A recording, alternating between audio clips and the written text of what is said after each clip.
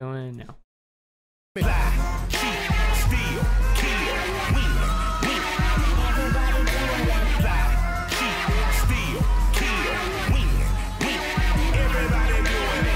Everybody's doing it tonight on the Push to Shout podcast. Doing starring what? two boys. Well, they're all just getting down from their high after consuming our new content. Because we both made new content. Sure did. God, I feel so alive. I feel like I could take on the world. I could run. No! Okay. Like loop back because I had it open. So immediately I just got brought back to earth there. Welcome to You'll Push to never Shout. learn. I never will. But I think that's part of the charm, is how terrible it is. I got a new microphone too.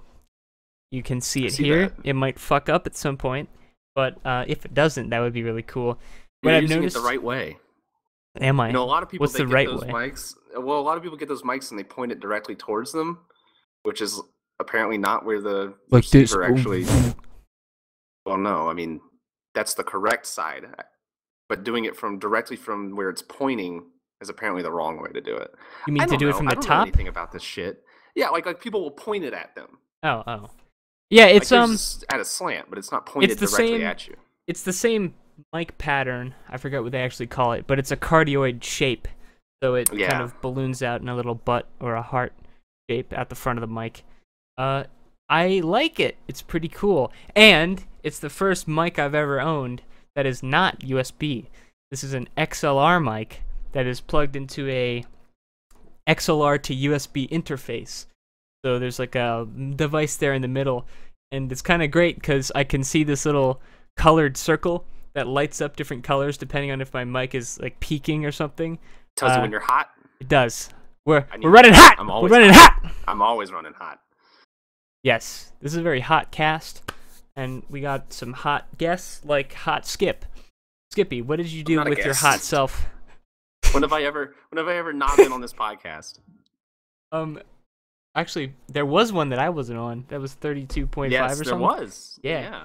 So I'm the guest here. So if anything, you're the guest. I'll even defer to though you. What you take it away. Tell us something. Well, this week I've been playing some games. I've been watching some movies. You want to hear about that? I do actually. I have done very little myself. So yeah, anything to fill the Except air. making that video. That's true. Yeah, I do want to talk about that. I That's also fun. wrote an article, and then you one-upped me on the same day by putting out a video. I thought, like, God, this would probably be a Unrelated. pretty good video, but Unrelated. I'm not. I'm too lazy to make a video out of it, so I just wrote it. And plus, I wanted to get it out really quick, or else I would never finish it. Yes, that is a Um, major, very real problem. Exactly. But I've also just been wasting my time on video games, such as Civ 5. Yeah, I saw you playing that. Civ 6 is coming out, or is already out. I'm not sure. I think it. Wait, is it? I don't I know. think I'm I heard a similar thing that it like was already out, and I hadn't heard about it. That surprised I'm me. probably going to hold off on buying it either way, because that's what you do with Civ games. You wait for them to come out with the expansion packs, and then you buy them on sale. 21st it comes out. Anyway, go on. And so I've been playing Civ 5 because I've got that itch after I've seen it discussed and stuff like that. And I'm getting my ass handed to me by a bunch of AI. It's not good. It's a little bit embarrassing. Now, Because like the first time I ever played Civ 5, I think I put it on normal difficulty or the difficulty lower to that. And I never finished the game, but I was fine. Like it got to the point where there were two big nations, me and another big nation, and we had absorbed all the other ones, and we were just fighting each other. And I kind of got burnt out on it and stopped playing. And then when I picked it up this week, I put it on normal difficulty and just got my ass handed to me. Got completely destroyed. Like you kind of need a plan going in. If you're playing on a do. normal difficulty or above, you need a rough sketch of, okay, how am I going to play the long con of this match? you also, I've learned, need to pay attention each turn to what you're actually doing and the effects of it, because I was wasting so much shit. I was just, I mean, I'm not going to go into the details of it, but I was producing things I didn't need to produce that just costed me money, and founding cities where I shouldn't have, and just all these newbie mistakes because I'm not very experienced with the game. And I thought I was doing really well until the empire next to me just suddenly surrounded one of my cities instantly and destroyed it. And I ended up fighting them back enough to like destroy them, and then realized I was way behind, like culturally, technologically, everything to all the other empires because they hadn't been fucking around while I have been just in really that game inefficiently working and warring with this faction that didn't even matter. War in that game grinds everything else to a halt. Exactly. In some ways, that's kind of good because you don't want it to just turn into... Well, yeah. Well, not really, though, because there's really not that much innovation that happens in wars in Civ 5. Like, normally, war kind of spurs on accelerated technological growth. But in Civ, everything kind of stops, and you're just stuck warring until the war ends. And in the meantime, you have more military units, which then cost more to maintain. So all productivity, all happiness, everywhere goes down. And there's really no, like, the gains from war are purely military and like geographically strategic of claiming territory. And there's a time for it, and you have to. Sometimes you have to get lucky because like I tried it up again on an easier difficulty just to like fuck around, and very very early on, the empire next to me just had a way bigger army than me and just started surrounding me, and then I got picked on by the empire on the other side of me, so I was fighting on two fronts, and it was just like, well, this sucks. So there's definitely a matter of luck of like if you just get stuck between two really war-mongering nations, then you're just fucked. Yes. I mean, I'm sure there's ways around it. It's Civ, but I'm too much of a newbie to know how to do that shit. But I'm still really enjoying it. That game, I was just recently, I say recently, it was like 3 or 4 weeks ago, recent enough. I was doing multiplayer Civ 5. And that is such a mixed bag because on the one hand, it's really fun and so cool and the idea works. What made this match particularly cool is that we did Mumble's Whisper feature. Did you ever actually use that for any productive ends? Oh, you did? Okay, bad feeling. We used all of Mumble's feature. Like, we used positional audio and everything. Mumble's actually really cool when you really explore its functionality. You guys, you seem like the crowd who really would have leveraged everything Mumble had to offer. But here we don't really do that much. And it was just so cool because we teamed up. It was just 2v2 Civ on a relatively small map and just some city-states, no AI. And we were able to like scheme and plan with each other while also talking shit. It's so cool, the push to whisper button. And so yeah, on the one hand, it's this awesome like backstabbing, and I'm like inching forward with my settlers to try to claim this little piece next to your capital, and do you really want to go to war over that and bog down the rest of the game? Diplomacy becomes real, where like, you can actually that's the most important things that are more abstract. The most important thing, especially, and this is the essential feature that you need, the option that you need if you're going to play multiplayer Civ, you have to set the resource distribution to strategic. Because it changes the whole game, honestly. It means that some people have no iron near them at all. Right. And other people have no horses near them at all, or very little food. And it becomes like an actual necessity to either trade with your allies or to take over territory. Like, you need that incentive underpinning the game. Anyway, so that's all cool. Like, multiplayer Civ 5, it's a very, very cool experience. But I have never finished a game. No. Because, oh my god, how could you ever? It takes, it's rare for us to even progress out of the ancient age when we play multiplayer Civ. I mean, I've gotten well out of the ancient age, but not further than that. If you're playing with a strict timer and you really have all night to play, then you can get, like, medieval, going on colonial, if you really are barreling through. But, that was not so much the case when we played, and it's not so much the case most times that I've tried doing that. It just takes so long, especially if war starts. That's the worst part about it, I'd say. Like, you would ideally, you would want the multiplayer war to be as interesting as all the other multiplayer diplomacy, which, the multiplayer diplomacy is way more interesting than anything in the single-player game, I think. Of course. But the war is absolute misery. and not just for the people participating in the war, but for everyone in the game, because it changes the timer system now, so that the warring players have to take turns one after another. Normally, you can kind of move around the map all at the same time, and once you've run out of moves, then the turn ends. But if you're at war, then the turns have to be sequential. That way, so it introduces this absolutely miserable time stop every single turn. And if you're not involved in the war, it's even worse, because your turn is done in like 3 seconds, and then 2 players who, God, you couldn't give a shit about what they're fighting about, they're now consuming 99% of the game time, and they're not even having fun because they're just building units for like 20 turns and sending them at each other to die. It can get real bad. So I don't think... I'm not sure. If you turn off domination victory, I think you can still go to war. Yeah, you must be able to, yeah. Because war's still like an integral part of it, where like if they have resources you want and you can't trade for them, then you're going to war. I think then you would have to, if you really wanted a viable game of multiplayer Civ, you'd need to turn domination off if you want it to end in a reasonable time frame. I guess they changed domination with one of their DLCs, where initially it was you just had to be the last surviving capital city.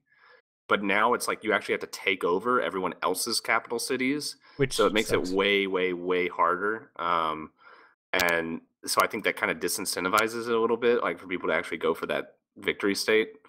But I mean, it's always the most miserable to go for. It's awesome. The idea of that multiplayer is awesome, and it's fun while it lasts. But it's nobody actually plays that game for the multiplayer. Like I've never known anyone who like actually plays multiplayer Civ on a regular basis or anything. Like they've tried it and then they go to the single player.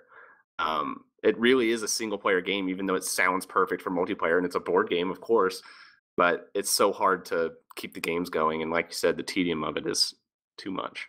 It is, but still, I don't play Civ except for the multiplayer. Like I'll fire it up once in a blue moon and do the multiplayer now. I'm enjoying it. So I'll probably get 6, but not when it comes out. The thing about it is, like, you can put on a podcast or a video or something. That is true. It's the perfect game for that. So you can kind of like have something on in the background and just chill out. Yeah, it does have that going for it. Very relaxing game. Yeah, especially with the music. The music in that game. Oh, I turn the music off. I know, but like I do too, really. But if I forget to, it fits well. Yeah. It's very subdued. Well, like Civ 6 has some really good, not only music, but they've gotten like professional actors and like they have Sean Bean doing the narration because it's cool. It's Sean Bean, of course. Right. But money well spent. Game of Thrones, man. They probably have more money than they need to make another Civ game. You know, what else are they going to spend it on? Plus, they get all that money from those DLCs and expansions. Yeah, I mean, and that's a very popular. Civ is like, I think, a more mainstream game than people realize too. Like, I think a lot of people's only experience with PC gaming is Civ in a lot of cases. Next to like World of Warcraft and stuff. But that was actually one of my first experiences with PC gaming. My older cousin, he had. This might not be a real game, because I've tried Googling this before, and it didn't quite work out. But I think it was like a spin-off of Civ. Anyway, the way I remember it called is Civilization 2 Call to Power. But just know I have not been able to find a game by that title. I found 2 games, Civilization 2 and Call to Power. Anyway, he had played the shit out of that game. I was maybe 4 years younger than him, so he was the cool cousin guy. And he had mastered that game and had just started messing around with like the cheat codes. And that was the first time I'd ever seen a game like that, like the city civilization management thing. And so I'm just seeing him spawn in like a bunch of nukes and change everyone's like ideology to democracy or totalitarianism just by clicking stuff in a menu. And that was so cool. It was like, oh my God, what are you doing? This is not, you're not controlling a person. You're making decisions about the destiny of nations. It's whoa. Yeah, it's pretty mind blowing. I have you ever played War Game? War Game, no. It's not like Civ. It's a real time strategy game. But I was thinking about it recently while playing Civ. because I was thinking about like how my mind would have been blown as a kid. I loved Command and Conquer as a kid, and that's 2D sprites, like Red Alert sprites on a 2D background, very simplistic, but it was like the scale of it was awesome to me, and I loved like how you're actually controlling a whole army. And War Games is a real time strategy game, but it it's all about like, I don't know, I guess it's all about micromanagement in a way. It's very realistic, and so like the units have individual weapons that they use and ammo and stuff like that. Like you have logistics trucks and just all sorts. Like it's actually trying to simulate a battlefield in some ways, and it's a little too much for me to take in, but it's kind of fun on a shallow level. But also its multiplayer is actually viable. But I was thinking how mind blowing it would be like to have that level of depth as a kid and like see the graphics and everything in full 3D. It's crazy, man. We live in the future. We do. That's it. Speaking of the future and Battlefield, I've played more Battlefield 4. I have nothing to say about it. That game's fine. Whatever. Now one of the movies that I've seen. Sicario. Sicario. Have you ever seen Sicario? No. I've only heard the name. Don't know anything Yeah, about it. I've heard some people talking about it and stuff. People seem to like it. I didn't know much about it. Even going in, I didn't really know anything about it. What is it? What's the premise? It is a actually she's not FBI, maybe DEA, I don't know. What some field agent is working in like South Texas or something, fighting the cartel, like busting their safe houses and that kind of thing. And she gets recruited by people who claim to be the Department of Defense to go on a special mission, and they take her into Mexico, and they're transporting this guy out of prison in Mexico back across the border. And while they're coming back across the border, the cartel tries to intercept them and steal the guy back or execute him or something like that. And they get into like this firefight on the Mexican border. And it's like an international incident, and she's kind of freaking out because like they didn't tell her that any of this stuff would happen. Anyway, turns out she's been swept into this crazy international conspiracy plot with like the CIA trying to like influence cartels and stuff like that. Kind of your standard story, really, but it's so well shot, so well directed. It's really, really the suspense. The whole movie is super, super suspenseful. Like, in Breaking Bad, when it shows just like shots of the desert. Oh, yeah. And just like you're overcome with this dread and like existentialism. It's that put in the movie. And it sees these action scenes where like 9% of it, a scene that has action in it, is just the build up to the action. And it's awesome. It's fantastic. I cannot recommend that movie more. I at first I was a little bit turned off from it because it has the main character, the girl, is not your typical protagonist in that she's not really privy to anything that's going on. She's kind of weak and gets pushed around the whole time, and just doesn't really like show any. She makes a lot of naive mistakes where you're like, come on, what are you doing? And at first, like, that kind of like rattled me, and I was kind of like, it was frustrating to watch the movie and like have it centered around this character who's totally unrelatable and unlikable, really. But then like I started thinking about it, and the next day I was thinking more about it, and I was thinking like, that's actually really clever what they did. They made it feel like she was helpless against this larger battle that nobody could change. No individual could influence to any real degree. It's just like changing power from one hand to the next, and that's part of that, dreadful and suspenseful atmosphere of it. It's good. I'm gonna watch it again, and I highly, highly recommend it. I also, on the same night, actually, this was a heavy night for me. Apocalypse Now. I finally got around to watching Apocalypse Now. I haven't seen it yet, but I've been meaning to for months. Like, that is on my short list. No, I had not.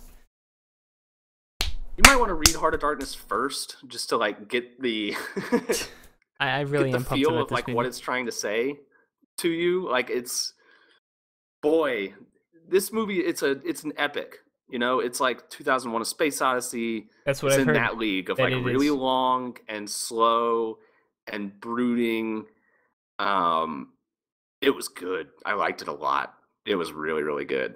And Um, and oh man, it's just God. That's a hell of a movie, man. I that's don't one even know that what I to would say about want. it. Like movies like that, I prefer to watch for the first time, like not on my computer. I really like to set that up on a big Yeah, screen, yeah, and you sound want to be comfortable system. because you're in it Exactly, for the long haul. I exactly. mean, it's God, how long is it? 2 hours, 2.5 hours, I think is which I've seen longer.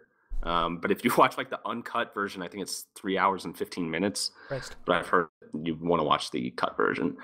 Um, it's good. I don't know. I can't say much about it to someone who hasn't seen it because it's kind of like you're trying to explain this really weird thing that can't even like compare it to stuff. Like I would compare it to 2001: A Space Odyssey. It's 2001: A Space Odyssey in In Vietnam. um, it's good.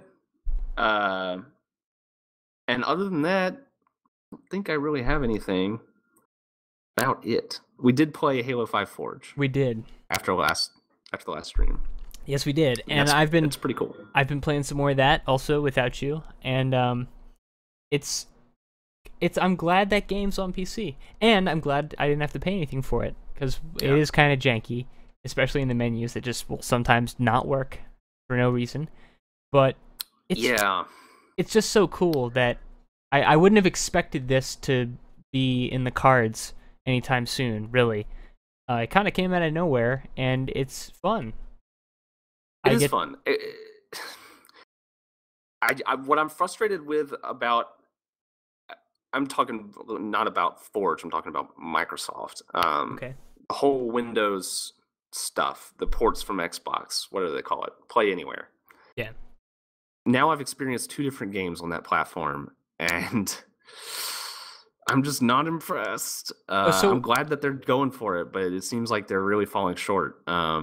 what we talked about, I think, someone pointed it out to either me or both of us. I think we talked about it briefly, but why it's that way? Did we talk about this already? I don't want to retread Maybe it if we did. briefly. I don't know. Whatever. I'll say it anyway. The goal was to make it so that you can make something on the Xbox One and not change it at all. You don't have to do anything else to it, and just it works on PC. That's the framework they're trying to make. So I sort of can understand a little better than I did why it is the way it is. Like it is not a PC port. It is the same Xbox code exactly. Yeah, I guess that is a good explanation for it because I noticed when I was trying to stream Forza, I was trying to figure out where the hell the program was installed. Uh, and that sent me on an adventure into Where the was it? System 32 fucking It's in folder. there. Yes. What? Wait, but what if you don't install it to your C drive? Does it still put stuff in the No, system? it makes you install it to your C drive. You don't get an option, No, I got an option. which is another issue I have with I it. got an option. You didn't get an option I did. with Forge? You Yeah. didn't give me an option with Forza. No, I heard people. Maybe Forge isn't installed the same way. No, I don't people know. said it was this. People encountered the same problem on our mobile. Like they tried to do it and it wouldn't let them, and they had to do it in a certain way to let it. Like it's so strange, but you definitely can pick where you install it. I installed I don't mine know. on my 4 terabyte drive, so it's not on my I C mean, drive. I I was looking for. I think what I did was I followed the path to the game from the GeForce Experience panel, and I copied the link to that path and pasted it into Windows Explorer, and it sent me into like I had to get like admin privileges and it Amazing. like warned me and everything, and I was like, Amazing. holy shit, it's a video game, and so you can't add it to Steam, you can't do any of that. Like you just have to launch it through Windows, and it won't. It's not. Not only does it not show up on the fucking volume thing, it doesn't show up on OBS or I don't know. You It's can't crazy. make it pick up on OBS at all. You No, need to do I like couldn't. monitor or window capture. Yeah, I had to do window capture. It was not cool. But I had to install a third party program through the Windows Play Store to get it to fucking work. I'm just to get the sound to work. I didn't get OBS to work. So kind of crazy. But yeah, I don't know. Halo 5 Forge is cool. I'm glad it's free because I don't think I'll play that much of it, but it's kind of fun to fuck around in. And if you have that Halo 5 multiplayer itch, like that'll definitely scratch it. Like it's Halo 5. Yeah, and it's a lot more fun to play mechanically than I expected, because I'd seen lots of Call of Duty stuff. One, you can turn all that off, which is nice, but it doesn't all feel out of place. The sprinting is kind of bad, but I don't know. hovering in midair when you aim down the sights, that is at least better than just adding aim down the sights. Yeah, I don't know. I think it bothers me less because it's on PC. Playing with a mouse and keyboard, it already doesn't feel like Halo. That's true. So those additions feel fine because it's like, okay, this is a game that's like Halo, and I'm playing it on the PC, and so those changes don't bother me as much. But boy, I don't know. They and those aren't the only questionable decisions they've made. Like, not only do I hate sprinting aim down sights, and they represent everything I don't want from a game that isn't Call of Duty. They did some really bizarre stuff like weapon spawns. Maybe this was Halo 4 and they fixed it in Halo 5, but I don't think so. I think it's still this way. Weapon spawns, an arena-based shooter where you spawn with a set loadout of weapons and you have to pick up the good shit. But the good shit spawns randomly. Now, I'm sure in the Forge maps, set, yeah. well, sure, in the Forge maps you can set it, but I'm talking about just base Halo 5 multiplayer. That's a decision that they made to make it random, which makes maps pointless. Like the whole, like a huge strategy in arena shooters is weapon pickups. Oh, definitely. Like in Valhalla, Halo 3, there's a Spartan laser at the center of the map. Who's gonna launch over to it and grab it? It changes so much about it, and like where the sniper perches are, and stuff like that. And so that's an insane decision. And then they have like burn cards for Halo 5 multiplayer where like you have to burn a card to get a vehicle and then you can use a microtransaction to get more of them, and awesome. Just a bunch of bullshit like that. They kind of made it like a MOBA mode almost without the creeps. It's weird. And it's not Halo. And I don't know. I think by this point, like people kind of realize that. Like I don't know anyone who's still into Halo. Yeah, nobody I know plays it regularly. Exactly. Like it died at Halo 3. Maybe Halo Reach some people got into. I don't know, but 3 to me was like the last good Halo game. I mean, the Reach was fine, but like that's the one that 3 is the one that people play. It was the end. That was the yeah. So I don't know. That's kind of sad. I've heard good things about the newest Gears of War, at least, which is kind of surprising. Apparently, that's a good game. I've heard nothing. I'm not going to play it probably, but apparently it's good. The campaign's decent, and the multiplayer's what people want from a Gears multiplayer game, I guess. I don't know how I'd be interested in seeing how it runs on PC, though. I haven't heard anything about that, but like we didn't have a ton of issues with Forge, but there's some quirkiness to it that's weird, and then Forza has some pretty serious issues. So I imagine Gears of War probably does better because it's on an engine that's, as far as I know, designed for PC. I mean, it's Unreal, you know. So that is true. I would assume that would help.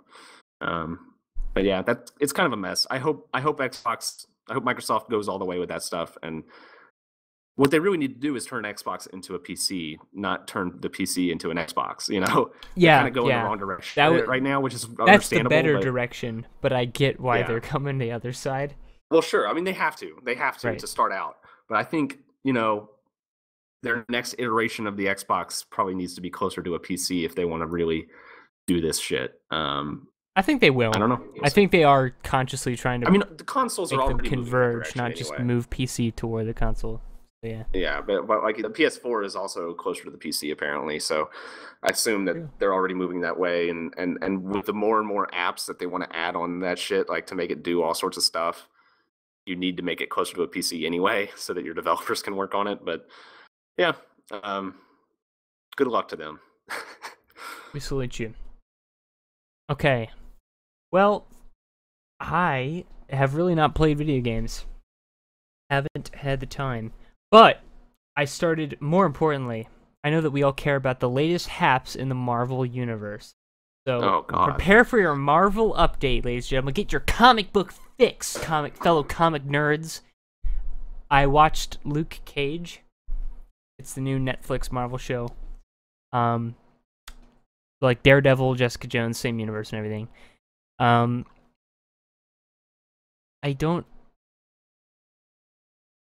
just don't. Not really much to say. It was good. That's how I feel about Marvel stuff too. It was good. I will say this. Okay, so Daredevil and Jessica Jones, they're shows that I'd be kind of embarrassed to watch with somebody else just because of how seriously they take themselves. They're that sort of show where the characters, it's not super well written, but there'll still be like scene after scene of characters like sitting in bars, like, and he never loved me, and it works. I don't know about Jessica Jones, but I've seen Daredevil, and Marvel's usually pretty good at like inserting comic relief. Yeah. Which avoids the awkwardness of super serious, brooding comic book shit. They do, but the shows are much darker than the movies. Yeah. And so they indulge a little more in the brooding and the melodrama. Luke Cage wasn't too bad about that. Of all the issues I had with Daredevil, that's not one of them. That's one of my biggest issues with it, honestly. Really? Yeah. But anyway, Luke Cage does less of that than either of those two shows. It's definitely more straightforward and fun, and a lot of that comes from the premise. He's a superpowered black guy from the hood, and he doesn't. The invincible guy. Yeah. Bulletproof. Yeah, so he doesn't hide in the shadows and save the city under the cover of darkness. He just like walks around and saves people like a superhero.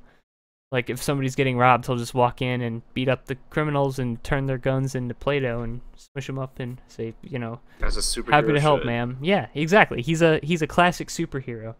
And the Harlem setting, there's like the drama of the streets and the hood and the corrupt councilwoman and the cops. Like that all kind of worked too. But overall, there's just not all that much to it. And it gets pretty dumb at times, many times. Yeah, it's a Marvel show. Yeah, my sister was trying to convince me to watch Jessica Jones recently, and I told her, like, I tried Daredevil and it didn't work for me, and the Marvel movies don't usually work for me. I don't know what Jessica Jones has to offer that's going to impress me when Marvel has so much going against it statistically. Yeah. It's like they have to make something real different for me to bother with it, because so far it's just not my thing. One thing I think they were successful with is making each of these three shows feel a lot different from each other. Even though they're all directly related, they have very different styles to them. Like Daredevil is probably more like your classic crime superhero style of a story. Jessica Jones is more like a crime or a mystery kind of show. And Luke Cage is like it's like a funky little crime drama, but it's lots of 70s music and lots of black culture. Oh, it's 70s stuff? I mean, you said Harlem, but I assumed it was like a modern day Yeah, there is that stuff. Okay, cool. Yeah, it's a cool show, and probably the worst action or choreography of any of these three shows. A lot of that's because he's super powerful and can throw people super far, and it's a TV budget. Too, like, right, Daredevil's fight choreography is on point, yeah, amazing, and this is certainly not. But it makes up for it in other ways, like just being more just fun moment to moment to watch. One little thing I noticed, it kind of feels like there was probably a lot of white people writing for the show and trying to write hood dialogue. I know the creator of the show and the lead writer is a black guy, but there's just pretty obvious moments where it's like they wouldn't say that. For like sometimes a character will walk in and just be like, "Hey, what's poppin'?" Come Yeah. on, like, Well, it's probably also the kind of thing that's like written but in large part by a committee, you oh know? yeah, yeah. Like Especially it's like because the here plot is almost what's gonna secondary be to the tie-in to the yeah, next show. and they're like, what's gonna be the least offensive thing to your casual Netflix observer? And like just like really stale dialogue is gonna come with that kind of shit. Oh yeah, Yeah, that's not another. surprising. Speaking of offensive, another funny thing about the show is its inconsistent censorship. Uh, so like characters will say the N-word and fuck all the time, but then there's a action scene set to "Raise the Ruckus" by Wu-Tang, and for some reason they use like the radio edited clean version of that song, and I have no idea why, but it's so Hmm. distracting. Like I couldn't focus on what was happening. I was just I wonder listening. if there's like a licensing thing. I don't think so, because they Like got if the radio version has a different I don't no, know. because they got Method Man on the show, and he's like plays a character. He plays himself on the show, Okay. and he like has a lot of scenes. And clearly, Wu-Tang was, it's officially licensed and all that. It's Yeah. but when you're watching him beat people up, and it's supposed to be cool and exciting, and you're hearing "Raise the Mothing Ruckus," or I forget exactly how they edited it, but it was so obvious that it just stuck out like a sore thumb. That's bizarre. Yeah, it's just it's a Marvel. There was something I watched recently. You get it? Oh Marvel. shit! It was so Mm. recent, and I'm forgetting what it was. But they had clearly replaced the music with some kind of stock thing, and I forgot what it was. Fuck, it's gonna bother me now because it was just like really jarring. Where it's like, oh, I know what music that's supposed to be here, and it's not that music, and it's really noticeable. Um, maybe I'll think about I know it. what But you're talking about. I know that like shows that get ported over to America are ripe with that shit. Like there's just all sorts of songs that the BBC has licenses to that whatever BBC America or Netflix or whatever doesn't, and so they have to replace a huge amount of the music. Top Gear is really bad about that, but it wasn't that. Oh, God, I forgot what it was. Anyway, go on. What else have you done? What's wrong with my webcam? I made a video. I don't know. It stops working. But yeah, just keep doing whatever you're doing. It makes it work for a couple more seconds each time. Great. I made a video. We already talked about that, but I did make one, and it feels really good. I haven't made a video in a while. Would you call it masturbatory? I would. It really left me like with that that burning sensation like underneath the reptile part of your brain there. It's like, oh, that I thought you meant like a kind know- of burning you know how it sensation. is. I was gonna say go to a doctor. not a venereal situation. It's more of a yeah, so making that video was fun. It didn't take me that long. I think part of the issue was I started a real job, and the video I was already procrastinating on is like several hours long. And just like trying to break through that, I don't think it would have happened. Like that would have been indefinite. So what I'd like to do is just keep making small videos and continue to plug away at the larger one. I think it's easier if you stay active making things. Because it felt really good just to get back in the Premiere timeline and drag stuff around. I mean, that is itself is fun. So Yeah. yeah. Speaking of that video's content, Okay. All right. Overwatch came out with its Halloween thing today. Yes, it did. Haven't played it yet. I've thought about playing Overwatch again. I It's been weeks. am going to play Overwatch again. I wanted to play it like a couple hours ago, but I realized I didn't have it installed anymore. So yeah, but Thinking about it. I I do don't know wanna if it's play still it. installed, but I'm thinking about it. I don't I know. swore it off. I just always kind of even though I made the video, I still don't know if this point was entirely clear in it. Like whenever I play a game like that, Overwatch is just one example. CS:GO, back when I played that, it felt really good, and it's fun to play a match with your friends or play all night or whatever. But then afterwards, it's not like Civ 5 when you get some really good Civ 5 multiplayer rolling. and then you kind of remember stuff, and it kind of blends together in a way that I don't There's like. just a big chunk of your day missing. Yeah, it feels like, what did I do this for? Or Yeah. I don't know. It's not rewarding. I'm not asking for a multiplayer game to like teach me a lesson about life or something, but But I think they you know, can. they can, yeah. CS:GO. But they can also just be like interesting to play. Interesting things can happen that you'll remember, and you won't see them again. I don't know. CS:GO kept my interest and keeps my interest because you do feel like you're learning things as you play, or just getting better. You're improving a skill. It might not be a useful skill, but it's right. It's but still that feeling of it's a actually very improving specific is, skill, but yeah. Yeah. That feeling of improving is satisfying, and it's something that I think Overwatch doesn't completely lack, especially if you're playing with people you know. But that individual skill gets less and less important as Definitely. you play more and more of it, and you realize how much of that game is about counter picking and all that kind of shit.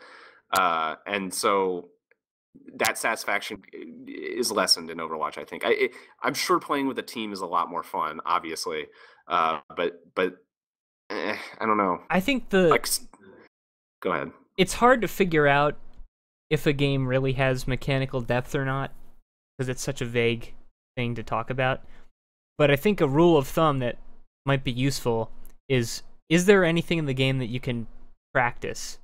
Or, like CS:GO, you can get an AK-47, you can shoot a wall, and you can try to train your mouse movement to minimize the spread of the gun. Yeah. You can practice that and get perfect at it.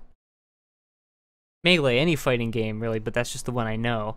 You can grind out technical skill and movements and things like that. Overwatch, what are you really going to practice? You can't, other than like your aim with Widowmaker or something, I don't know what you can really... And even then, it's just it's so one note. Right. You aim at the head and shoot. I mean, a lot of people would say that about CS:GO, but they'd be wrong. But yeah, the when I would lose an Overwatch match, it was always like, well, we didn't have the right characters. Yeah. And I never get... we trickled in instead of rushing in all at the same time or whatever. But like, it's these vague concepts that you have to work at it on a team level, which isn't very. You just don't get that satisfaction, especially if you're when not you playing with the stack of 6 too. Yeah. One thing I noticed about Overwatch is that I don't get as frustrated when I lose competitive games as I did in CS:GO. I started getting frustrated. I can be a curmudgeon. I actually got more frustrated with Overwatch than I do in Really? CS:GO. When I lose, it's like I usually feel like I deserved the loss. No, and that's I why. could've done better. That's why it frustrates me more. And I know that it's like, it shouldn't, it's fair.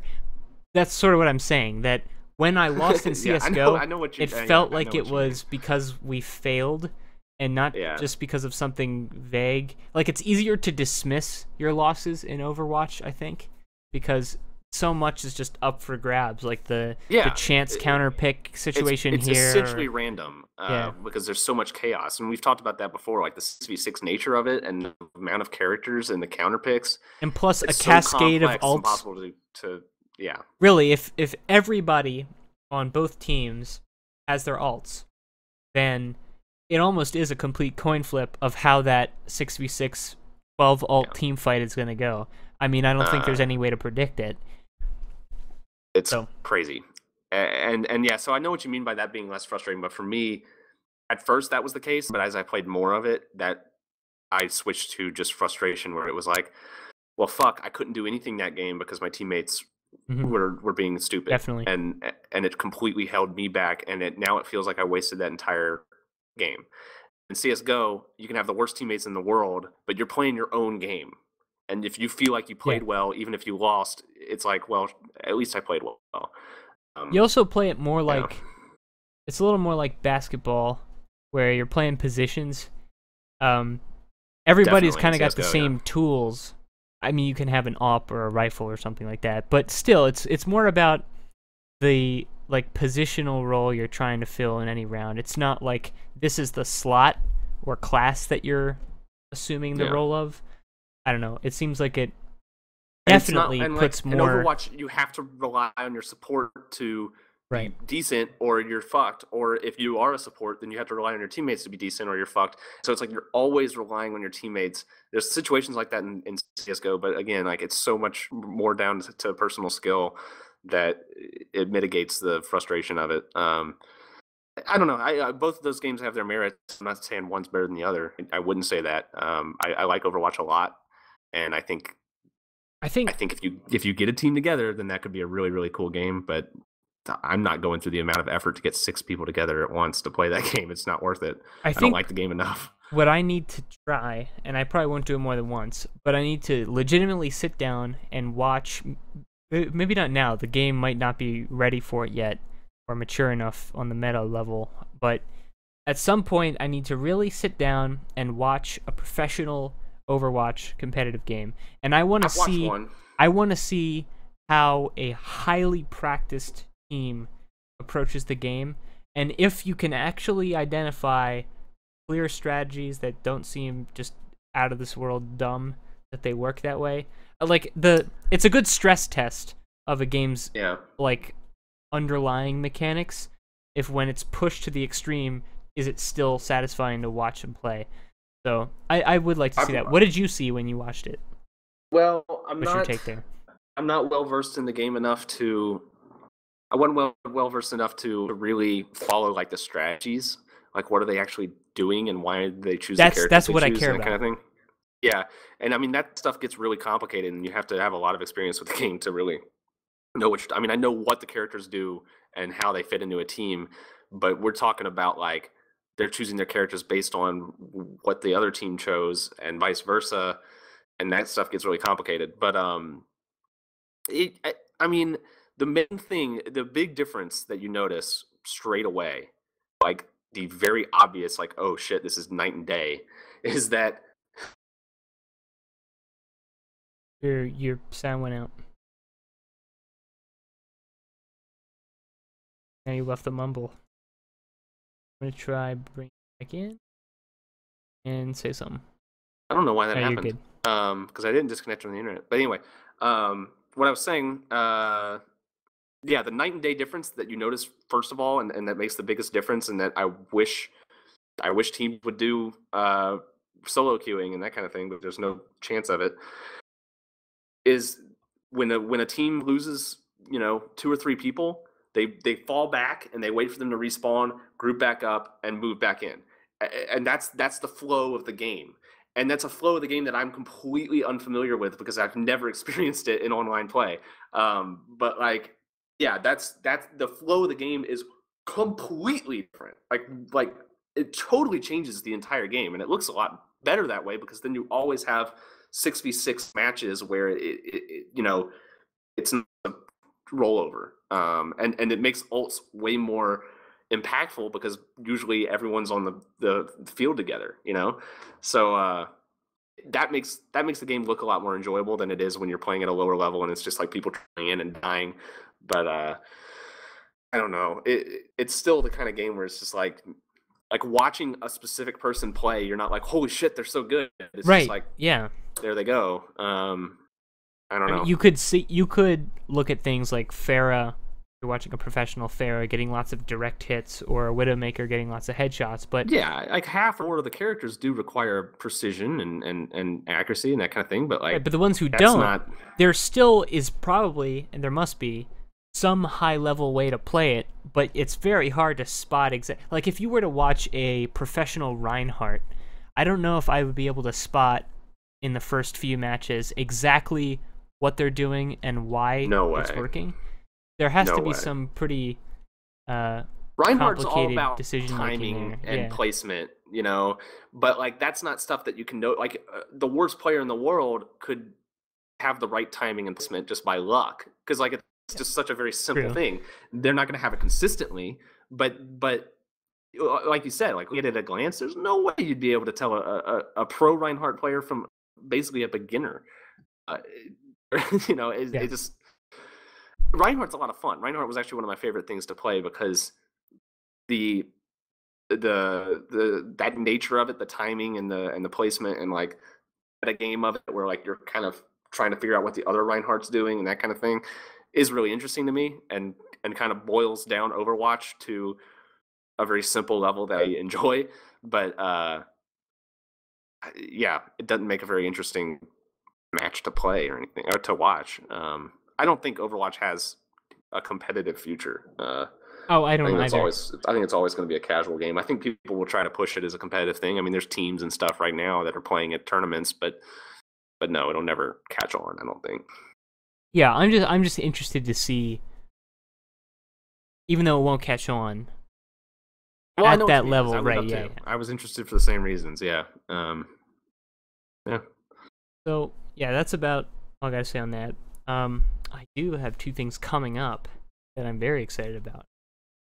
One, you'll have heard some of his music in that video, as well as a couple Push Shout intros. DJ Shadow, cool guy. He's gonna be playing near me.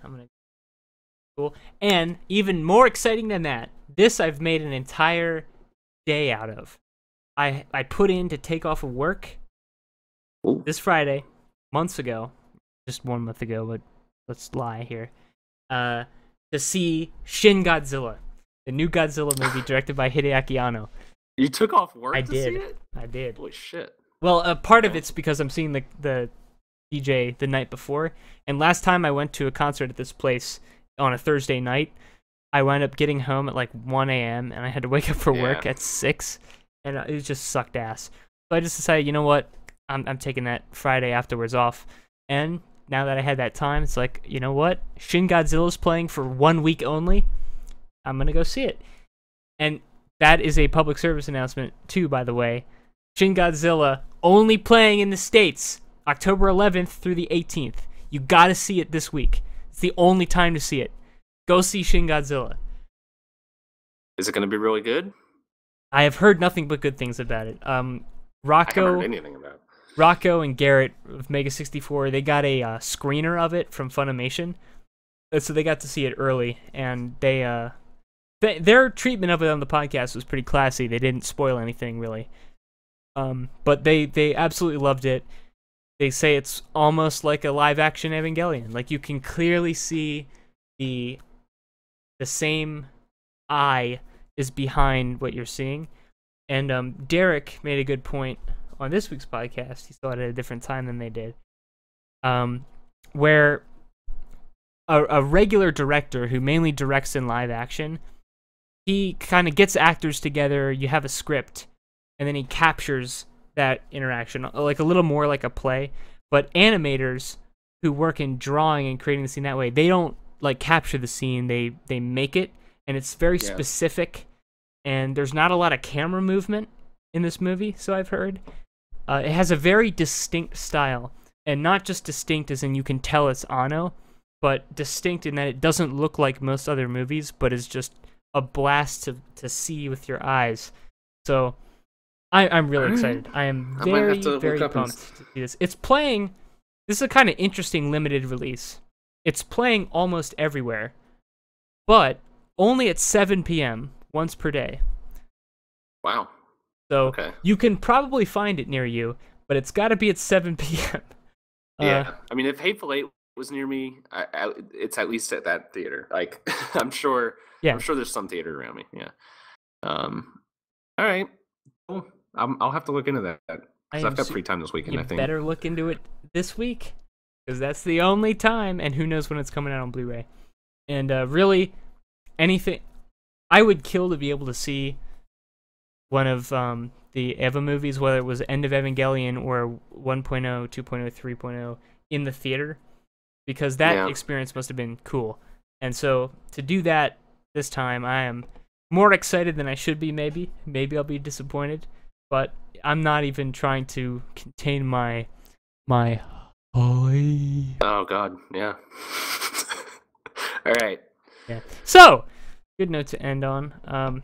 Unless you have more, which you do. Yes, you do. Yes, you do. Yes, you do. Here's your content. Well, no, yeah, I guess this your hap is the content. Yeah. My hap was I tried to my kill this my prematurely. my content was based on a hap. Squadron 42 was delayed. It was announced at CitizenCon, Shocking which the is apparently a world. thing. Yeah, I'm sure there were a few people in the world who thought it was coming out this year. It does say it's coming this year, even on the website to this day, as far as I'm aware. At least when I wrote that article, it did. If you have tens of millions of dollars lying around, really, you're just too busy to update your website. Yeah, except for the parts that, charge people money. Those parts get updated frequently, apparently. I've been reading the Star Citizen forums, as I do quite often, to see people's opinions and the state of Star Citizen, and it never changes. Like going to the zoo. It is. It's a lot like going to the zoo. Like in that, like you're kind of excited to go in there, and you get there and you go, "This is neat," and it's the same as last time. Everything's doing the same thing. The lion's lying over there, and the monkeys are. Everyone. It's like a cycle, I guess. I don't know. Maybe it's not the same people. I'm sure it's like because slowly a new group of people who go like, "Wait a minute, big thing that I don't going to come out," and I'm kind of frustrated here because I've spent all this money and I just want the game to come out now, and it's being delayed, and I don't see any end in sight. And then people trying to reassure them by saying, like, "Well, look, the tech demo looks hang in there, just hang in there." It's Chris Roberts would never let us down. Yeah, it's that his name, Chris Roberts? Yeah, I think so. Okay. It's endearing. Like it's not like, oh, cute. They have hope. So they showed some gameplay of Star Citizen, not Squadron 42. They haven't showed any of Squadron 42. They say they want a complete mission before they show it off. But they showed some Star Citizen. They showed a guy in a spaceship flying down, landing on a planet, driving around in his planet buggy, getting shot at, shooting some dudes, suffering a sandstorm, and then being attacked by a giant space worm, which was all very impressive looking. It's a really, the tech that they have built is really cool. Assuming it will work that way and look that way in gameplay. Assuming, yes. I mean, it's not concept footage. They were playing it, and you can tell because there's some really embarrassing issues that they had, like the sandworm in the middle of this epic moment where it's about to pounce on the player shrinks and like it just disappears, and the presenter's kind of like, "Oh, that I've never seen that happen before. That's never happened before." And it was like, live demo, folks. But yeah, that game, I think it'll come out. I think it'll be a thing. I don't know if it'll work eventually. You can say that about like someday we will tap out the world's oil supply. Someday the sun will expand past Mars and consume. Well, it's always possible that they've horribly mismanaged their money, and even with all the donations, they spend it all and go bankrupt, and the game never actually does come out. That's always possible. Absolute riot. I would kill to be able to be there day one on the forums.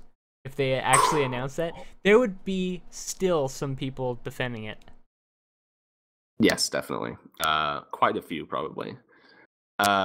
Yeah, I don't know. I would love it if that game. We've said it over and over. I would love it if that game came out and delivered on its promises. Yeah. But boy, I feel really bad for the people who.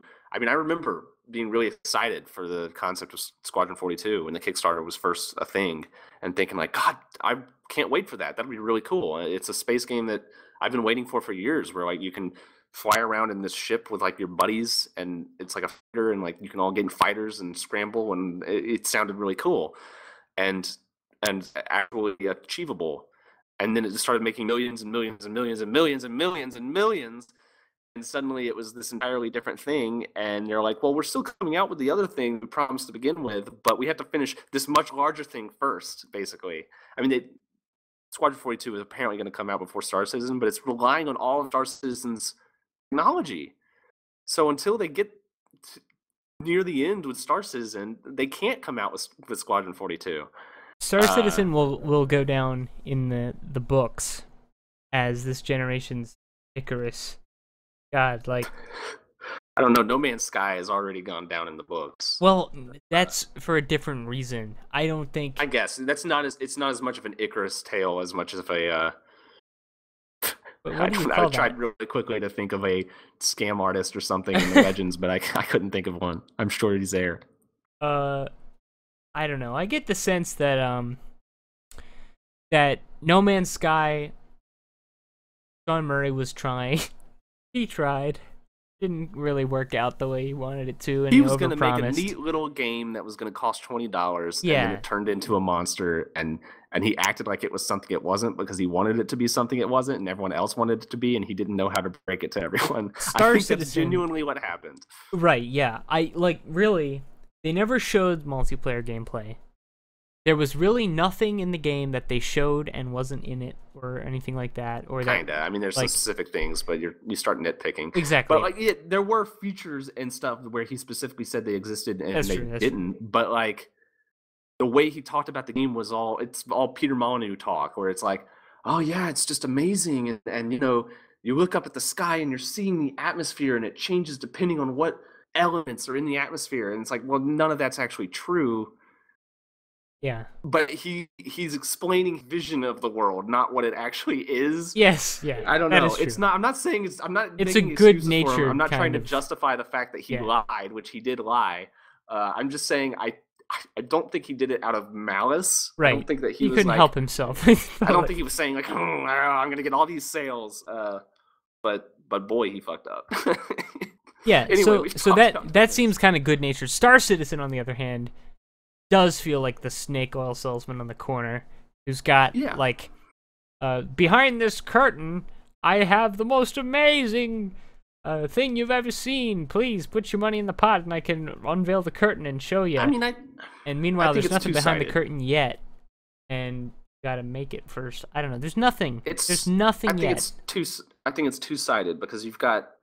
I think Chris Roberts and his team are genuinely passionate about trying to create a game that's never been created before. This really ambitious project, and I don't think that they have very many doubts about doing it. Like I think that maybe they're too ambitious, but I think they're actually trying to do what they say they're trying to do.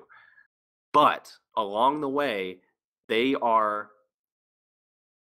totally milking it for everything they can, and that is Absolutely. not. They're not doing it out of the goodness of their hearts to create a better game. They're doing it because they can make as much money as they can off of, as I said in my article, rubes. The only people who could possibly Patsies. they have a $15,000 thing, which is like your best value is $15,000. You get like all the ships and shit. That's what they've determined is the best value for everything all in one. That's $15,000. all your content. You don't mean and people 1,500. apparently You mean 15,000. $15,000. Yes, Okay. 5 digits. That They have a 5,000, You know, 10,000, okay. 15,000 collection. I think stuff like Train Simulator. If you look at Train Simulator on Steam and you put together all the DLC oh yeah, and it it's racks up absurd. into the what, like thousands, I think. Right? Yeah, something like 15,000 probably. But it's yeah. still nowhere near that much. don't I know. think it's like 4 It- digits still. It doesn't matter because it's a different. Right. model. You can figure, okay, if you're a total obsessive about trains, you could maybe justify getting that deep into your pockets. to Maybe, but simulate I think them. the real thing about Train Simulator is that nobody's buying all those trains. They're buying the ones that they like. I guess so. They're spending $30 on 3 trains rather than $3,000 on 100 trains. Sure, because that's they don't true. need it. I guess my point there is that, like, if you're totally obsessed about something, you can definitely justify spending a lot more on it than you would normally think would make sense. However, They would be getting those trains right then after their purchase. wow, Interrupting. amazing. I'm just driving the point home. I don't think I can't start putting together a mental self that could ever justify spending $15,000 on digital ships. Stuff that I doesn't mean, exist. It's not just digital ships. It's digital ships that haven't been made yet. yeah, They don't even it's- have a rendering of them. They have an artist representation. Yeah. It's For a It's game that you can't honestly- play it, and you don't know when you'll be able to play it, if you'll be able to play it, or if it'll honestly be any good. with no hyperbole, that is insane. That is, Yeah. if you do that, that is insane behavior, and you have a problem. And you could argue, oh well, 15,000. That's like the millionaire who's just throwing away his money and like doesn't really care that much about spending that kind of big money, which still is insane because you don't become a billionaire by throwing away your money. But there's other options besides the 15,000 that are still absurd, but less absurd. If you want to buy an individual ship, some of those ships cost upwards of $500. Honestly, like $20 for a ship, that I would still That would be consider absurd. I still excessive. think. Yeah. But God, hundreds, thousands? Yeah. What the hell? Like, there's a lot of it's ships that are unbelievable. over. I cannot believe it. I cannot believe that works. That people do it. You can scroll through their store, and there's a good amount of ships that are well over $100, sometimes into the $500 range, and people are buying them. And I've read on those forums people who've said how much money they've spent on that game. And I these bet are they people brag who about it exist. too. I bet they're proud of it. Fucking I Jesus think- Christ, these people. I will say most of the time that I see people who spend that kind of money on the game, they're kind of saying, "Yeah, I'm in this too, buddy, and yeah, this is how much money I've spent, and I sure hope it's good." That's It's pretty good. Like, that's the it's essence sad. of Star Citizen. Yeah, it's like, well, I hope it's good. I sure do hope it's good there. But I mean, that game exists in some form right now. It is playable in a broken state, pre-alpha, whatever you want to call it. But you can't act like it doesn't exist. It exists, I think, in a similar state to the state Nier Automata exists in. Because when they did the demo for that at TGS, they actually showed you the menu, like the developer menu, where they picked which level they were going to show. The console popped up in this demo. Yeah, okay, all right. Then I guess they weren't trying to conceal it or anything. They want to be No, I mean unnecessarily no, harsh it was on them. no. I mean they were very obviously playing the demo live, and there were Okay, a alright. good amount of issues with it. There was one part during the sandstorm. I don't follow Star Citizen closely enough to talk I'm shit, just so fascinated by it. I can't stop. There was one part during the sandstorm where the guy he was running for cover from the sandstorm, and he ran inside this derelict ship, and he kept looking in the direction the wind was blowing, and didn't. I mean, this lasted for like a minute and a half, and he was just looking in that one direction the whole time, and he'd kind of move the camera around a little bit, but it's like, what are you hiding?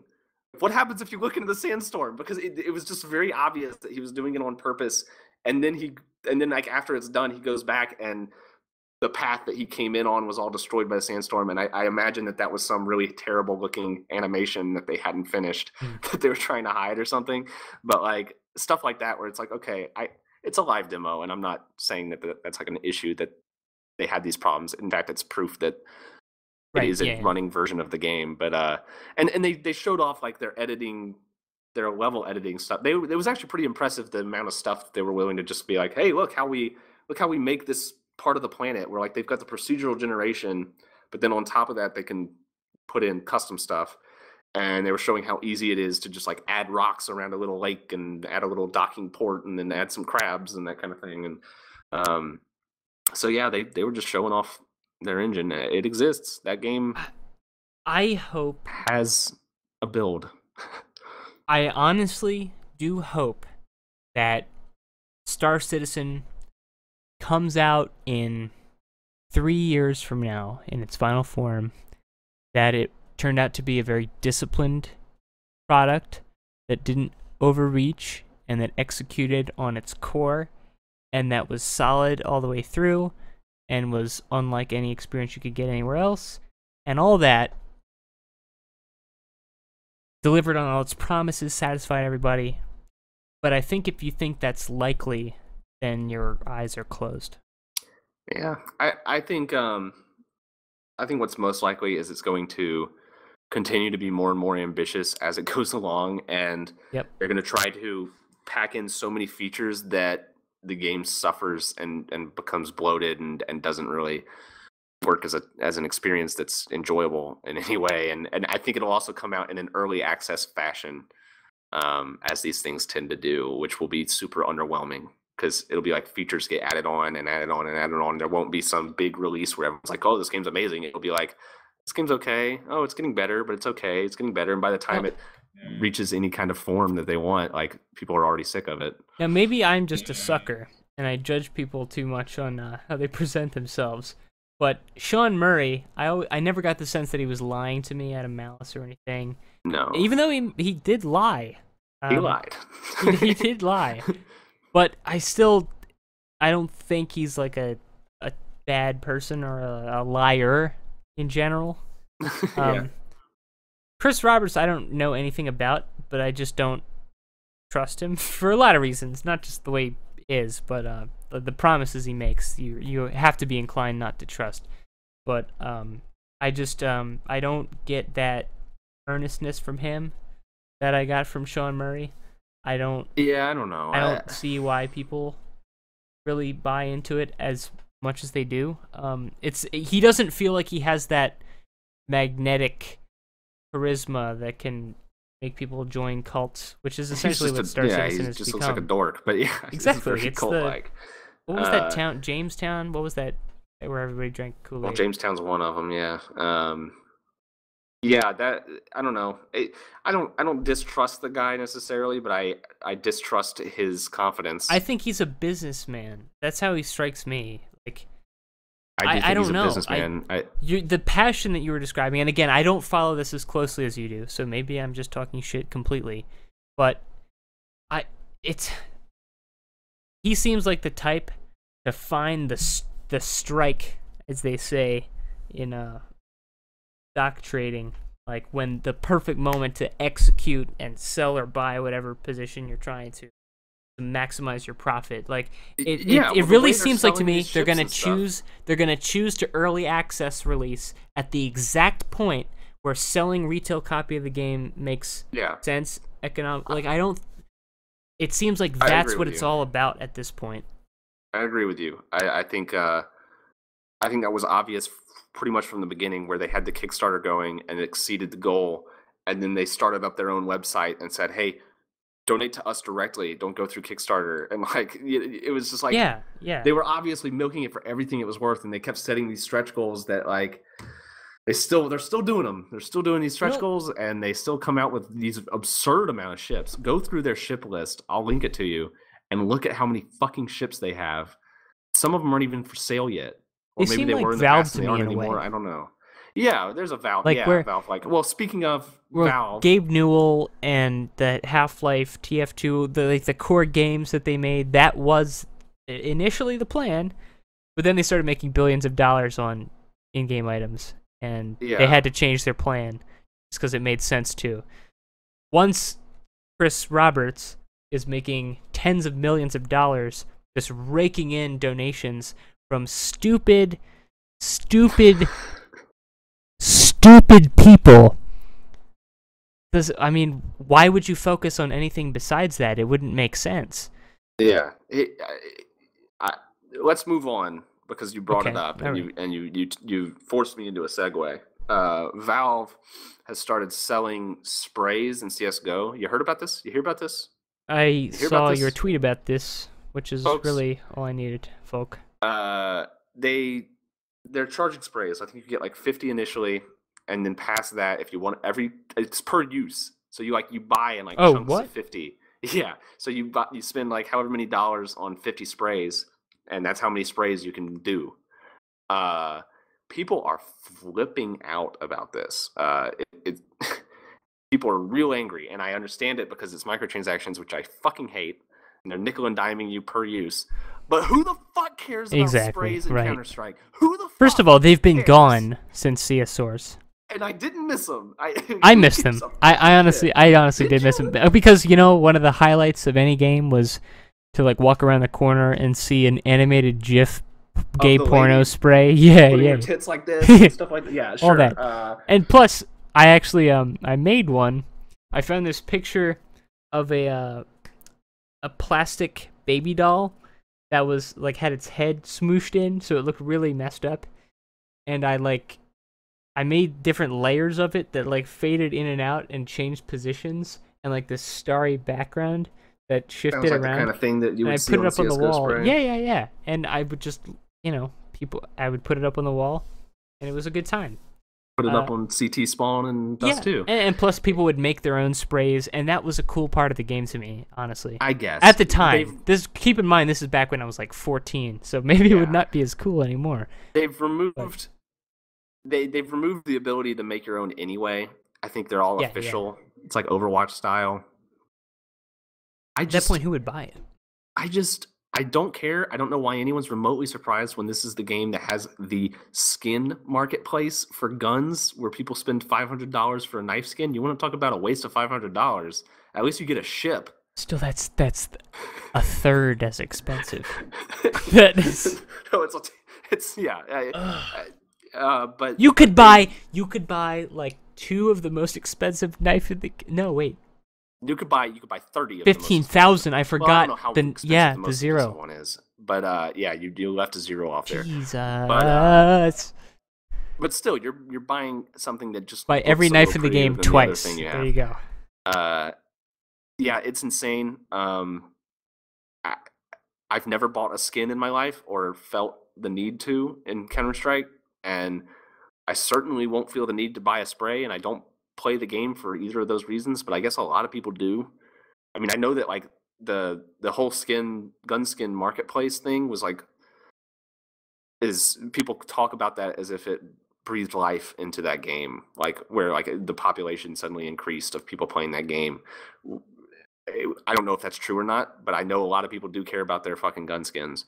But yeah, I just don't give a shit.